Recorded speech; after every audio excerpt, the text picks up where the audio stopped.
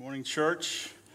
It's been quite exciting going through this series with Greg and Lockie and now myself with the privilege of really kind of bringing it to a close. But as we think about this message, the end, it's not something new. You know, that's in our name as a church, Adventist, that we have really been formed on the whole goal of looking forward to Christ's second return. And so today, as we look at this, and as we look at the last 2 weeks too, it's really just coming back to us with the hope. The hope is what? Looking up to Jesus who's been here. He's come the first time, and now he's coming the second time. And that's good news. Good news if you know him. You know him as your Lord and Savior. You know him like a friend. And a good friend loves you even though sometimes you might stuff up or do something wrong. But if you're a real friend, you're not going to continue doing that and hurting your friend. You're going to try to, hey, I'm sorry, and I'll try to do better.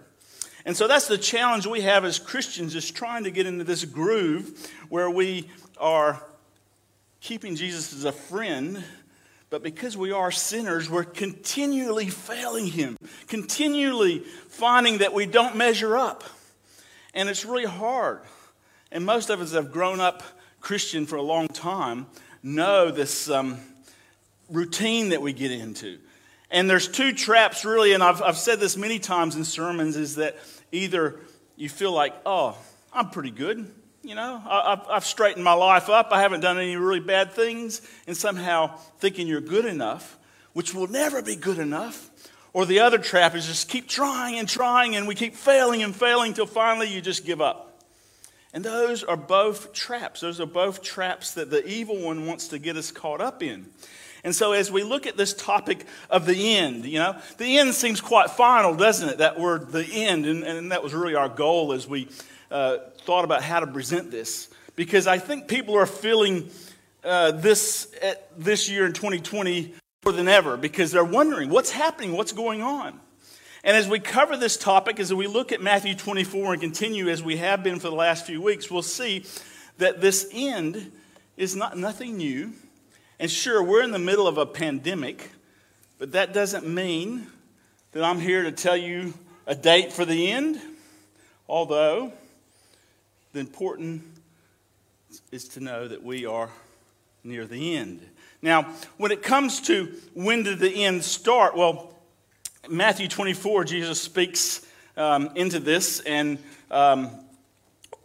when Jesus came the first time, he came as a baby, but he came for a purpose. You know what it was? To save us. He came to pay the price for sin. Because if we go back to Adam and Eve, when sin came in, it blew the whole thing. And it's impacted us still today, some 6,000 years later. But God had a rescue plan. And straight away, as soon as Adam and Eve failed God didn't run away from them. God actually came to them to walk in the garden with them. But they felt, because they had sinned, they had turned away from God, not God turned away from them, and they ran and hid. You see, that's still what we as human beings often do. We kind of think that somehow we don't deserve God, somehow because we failed him, because we are sinners, that we need to hide. We can't hide from God. We can't hide anything. We need to just surrender. Surrender it all. We don't need to be living life through guilt and shame and regret.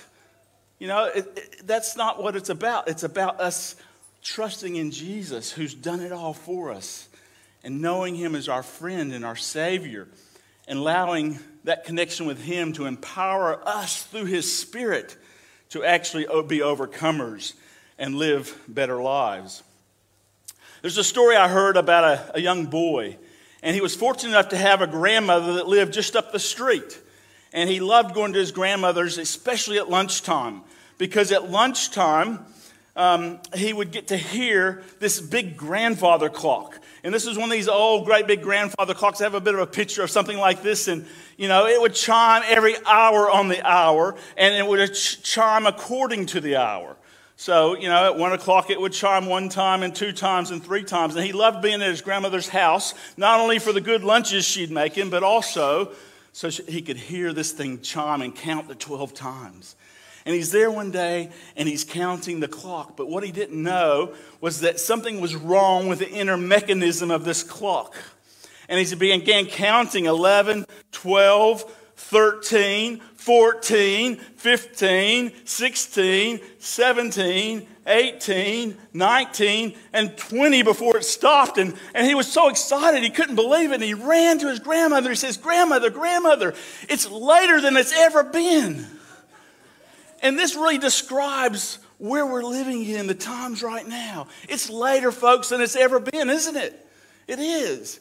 And, you think, are we living in the time of the end? Well, really, we've been living in the time of the end. It really began when Jesus came the first time and finished that mission. Because when Jesus paid the price, we really began entering the time of the end. And, of course, we know as we study some of the prophecies of Daniel and things that, there's been significant times that shows that we're getting closer and closer. And so, in a way, I'd say we're now in the end of the end time. We really are. As we look at these prophecies, we see that. And the Bible is full of these signs, and that's what we find here in Matthew 24. This is when the disciples asked Jesus, how do we know? How do we know when you're coming again? And throughout Matthew 24, Jesus tries to explain this to them, and they didn't fully understand. But as we look back and reread this, there's some great, great insights, all sorts of signs. But unfortunately, sometimes we don't see the signs, or we ignore them.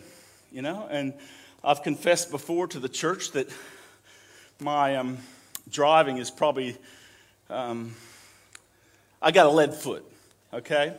And I probably should obey the speed limits a bit more, although if you want to get me in a debate about it, I'll tell you that if everyone drove the exact same speed limit, it wouldn't flow good, But, you got to have a little bit of leeway. But listen, the signs are there. But there is a story I heard about a bridge being out.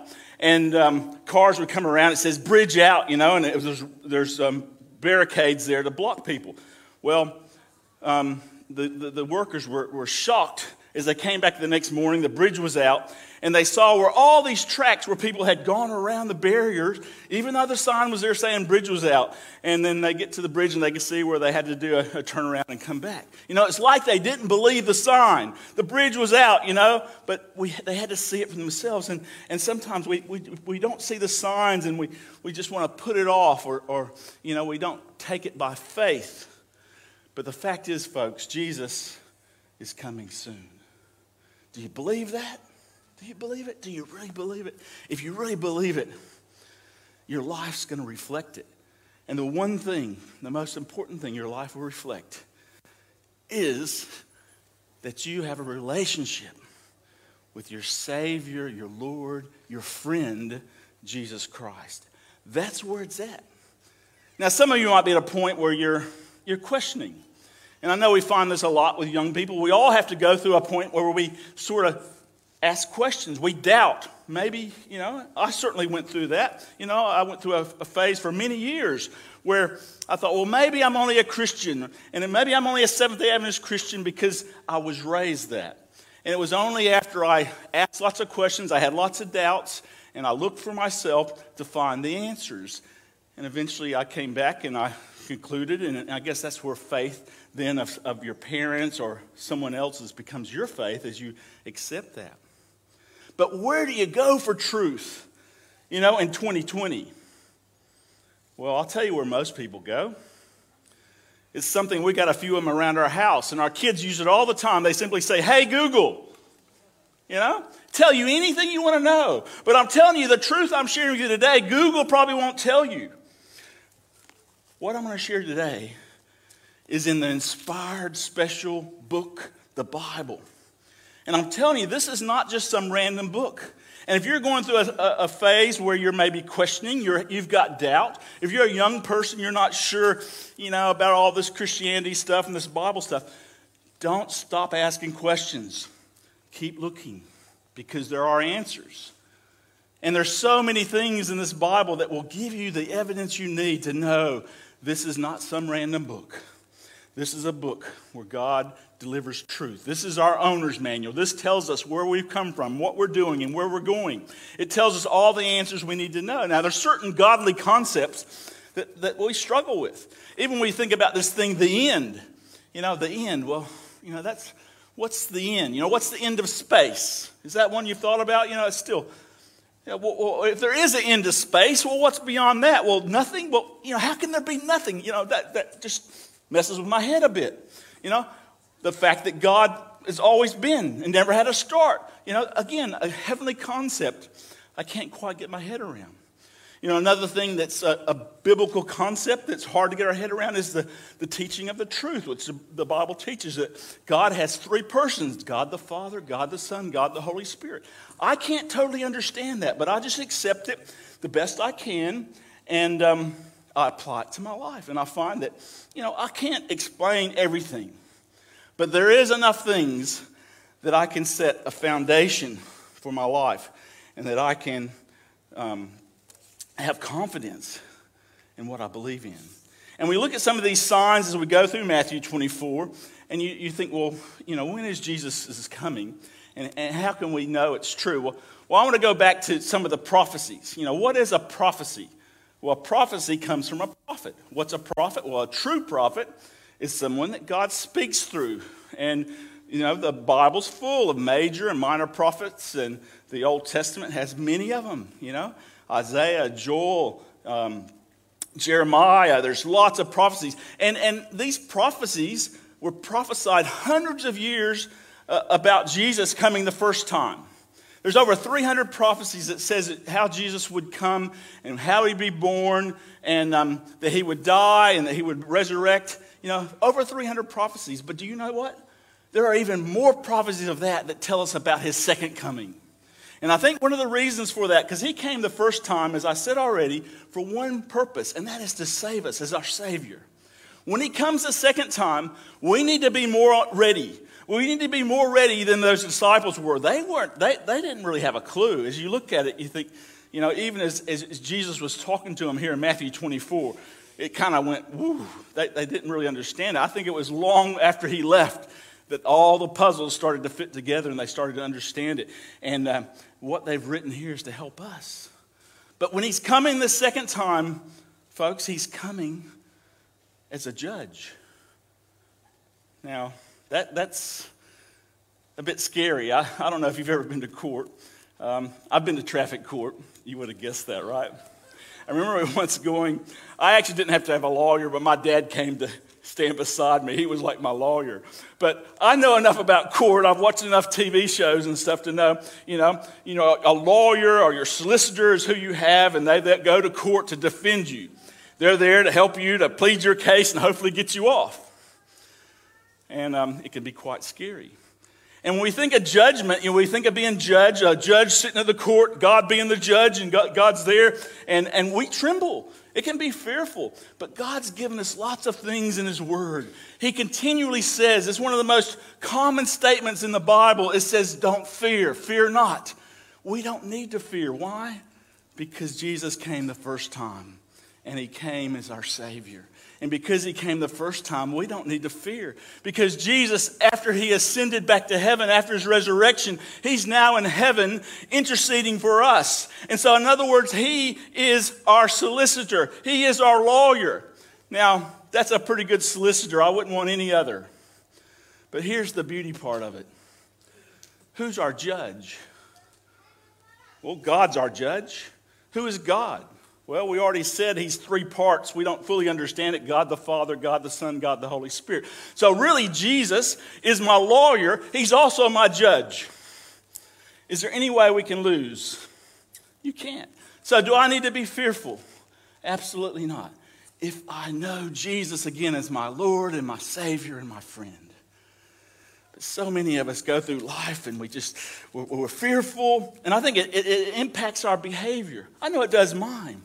Because I'm constantly up and down with somehow not feeling that I'm good enough. And again, it's just by daily surrendering on my knees and accepting Jesus, saying, God, I've got this problem. I got angry here. I used this language. I was short with this person, whatever it was. And God convicts me, and I feel not worthy. But I'm reminded that Jesus came and that he saves me and that he wants me to have that assurance. I don't need to fear.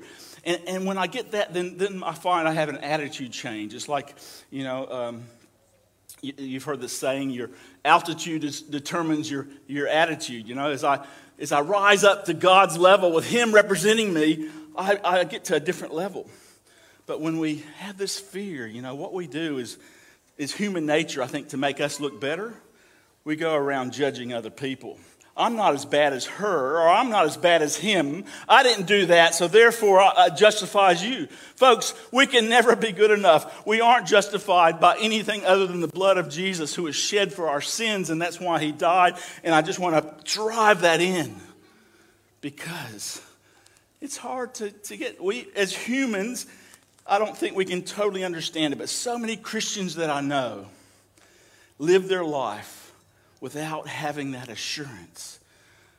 And that's why it's fearful that Jesus is coming, because they're not sure. And so when they pray, they say, "Dear Lord, help me to be ready when you come." That's a different prayer than saying, "Lord, thank you. Thank you that Jesus died for my sins. Thank you that because of Jesus, I'm inviting him in my heart and he's working in me, helping me to change and grow to be a better person. That I know that I'm saved, not because I'm good enough, but because of who I am in Christ." And again, that's something we've got to continue every day to get in it. And I think then we're going to see these qualities that we preached about in our last series about thriving, and how in this pandemic, we shouldn't be just surviving, but thriving. Why? Because we're connected to Jesus. And when we're connected to Jesus, the vine, then the fruits of the Spirit come through our life of love, joy, peace, patience, kindness, goodness, faithfulness, gentleness, self-control. What beautiful things those are. Those are the things that we as Christians should be representing to the world. Christianity is growing. And as we look at the next verse here, I want to focus on, I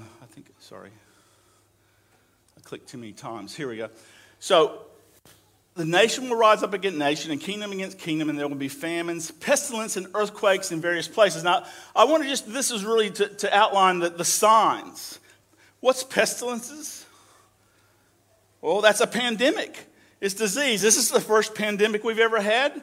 They say there was the Spanish flu, but even in my lifetime, I think back of what would be pestilences. It's really diseases and things that often will cause death. And I think back, there's been things like the bird flu, the swine flu. I remember back in about 1998, there was this thing called the mad cow disease. You guys remember that?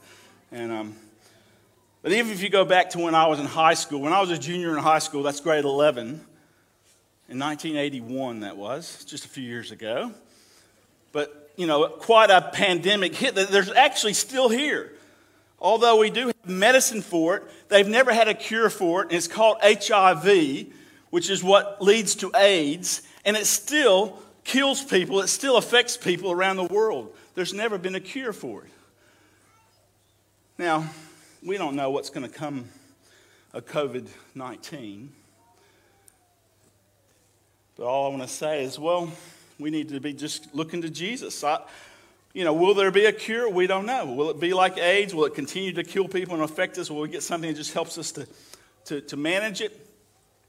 Well, let's not get too worried about it. Let's keep living each day looking up to Jesus. Looking up. And this is really where the two verses that I want to focus on most today, because in verses 14 of Matthew 24, it says, "And the good news about the kingdom will be preached throughout the whole world, so that all nations will hear it, and then the end will come." Now, do you think this is happening? It actually is. I even asked Google. I asked Google, what's the fastest growing religion in the world? It's actually Christianity. Christianity is growing faster than any other religion. Now, just because people claim to be Christian doesn't mean they're necessarily in a loving, saving relationship with Jesus. Again, it's not being a member of a church or coming to church or doing anything other than accepting Jesus. It's really our hearts. And so I know there's a lot of us here today that might not truly be accepting Jesus from our hearts. And I guess today I want to really plead with you to search deep, to make sure that you're being sincere, that you're putting aside your selfish, sinful nature enough to at least admit that you can't do it yourself and that you want to surrender to Jesus. When? Today and tomorrow and the next day and the next day and the next day until that day when he does come. And when is that? Well, no one knows the day of the hour. It says that in Matthew 24.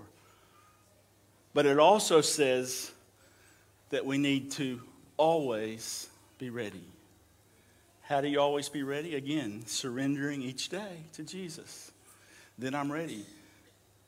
Because whether he comes in the clouds or for whatever reason my life comes to an end, Jesus has come. So it could be tomorrow. You know, none of us know when it's our last day on this earth. A lot of people think, oh, I'm going to put it off till I see Jesus coming. Then I'll accept it. Then I'll accept Jesus. Folks, that's too late.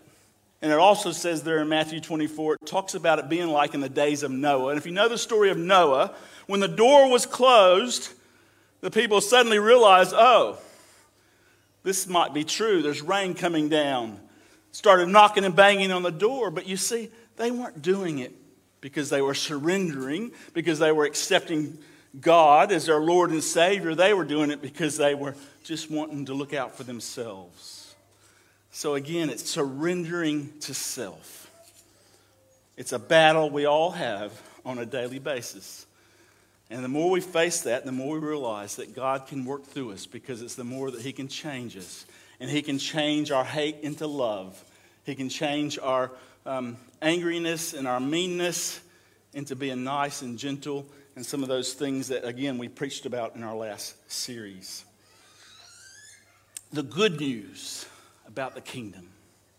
What's the good news? That is the gospel. The gospel is good news, and that is that Jesus came the first time as our Savior. That's the good news. Some 2,000 years ago. And the good news is that it's spreading fast. Some of the fastest growing areas of Christianity is within the Muslim movement and in some of these countries where people haven't really heard the gospel. In Australia, there's probably a few people that actually haven't heard it. So I suspect that, we need to act. We need to do something, because it's coming to a close. You know, these devices and with the internet and things, the gospel is going out, being preached. I'm really convicted that this pandemic, with everything going online, is actually facilitating the gospel going out in a way that's reaching people that it never has before, because people are relying on technology for all their information. And we as Christians need to have a presence. And then the next verse, but the one who endures to the end will be saved. Endures. It sounds a bit scary again, endures. But what I think is saying there is endures means we endures the temptations of this earth. Because, face it, the devil makes things, pleasures, seem quite attractive. And even though sometimes we know that the consequences of making this decision might not be the best, I'll be right. I'll be right. I'll just do it once. But most of us know that's the way addictions and habits and things that drag us down, that stop us from being all that we should be. Because as Christians, we shouldn't be just being Christians and sitting there doing nothing. God says he's actually called us to be his disciples, to go and then spread this gospel. So it's up to us. And we can only do it if we're living it. And I just want to encourage us as a church family that we can be a church that God is living and working through. And again, the good news about the kingdom will be preached to the whole world. Well, we can preach to right around the world with the internet, but really where the rubber meets the road is really when we meet people face to face. Social distance, of course. But from 1.5 meters, you can still share how much God's done in your life. You can still share your testimony from a social distancing space. You can say how God has turned your life around and given you hope, has taken away your fear, and that you are a new creation because of Him. This is exciting. Everyone who endures to the end will be saved. So can we know that we're saved? Absolutely. We can know it because we know Jesus, again, as our Lord and Savior and our friend. And the end is not really the end. It's a new beginning. And so the end is not scary because as Christians, what it's the end of is all bad. So all the bad stuff is going to be over. Pain, heartache, death, all the things that cause you pain and suffering, that trouble you, are gone. Now, I want to be part of that. And that means worry too. And as humans, some of us worry more than others, but, my mom was a bad worrier. And, it's only by me getting on my knees and trying to give it to God that I can start to deal with some of the worry that sometimes I wear. Again, God's going to help us. He's going to free us. He doesn't want us to continue living as slaves to sin. And so my call for you today is 2 things. Pray and look up. Why did I say pray first? Because prayer is a way of us actually accepting Jesus Christ as our Lord and Savior and friend. And it needs to be a relationship that's done daily. And if you're not practicing a prayer life, I want to challenge you to start. And this isn't saying grace before the meal. That's nice, and it's good to thank God for a meal. But are you really having the one-on-one prayer time that Jesus did and that Jesus tells us to do? That we go into a room, we close the door when no one hears us, and we really bear all. Because that's where healing happens. That's where God can say, hey, I hear you. I know you're struggling with that. I know that's your weakness. I know you're tempted in that area. I know you don't really want to do it and you're doing it. I'm going to help you. I'm going to help you whatever way He leads you to. It might be through somebody. It might be through a program. It might be through a church. Whatever. But let Him lead you. He knows the answers. This is the amazing thing about God. He knows the end from the beginning. That's why these prophecies are so amazing in the Bible. Why we can have confidence that the Bible's true. Because this God, He knows the end, the beginning to the end.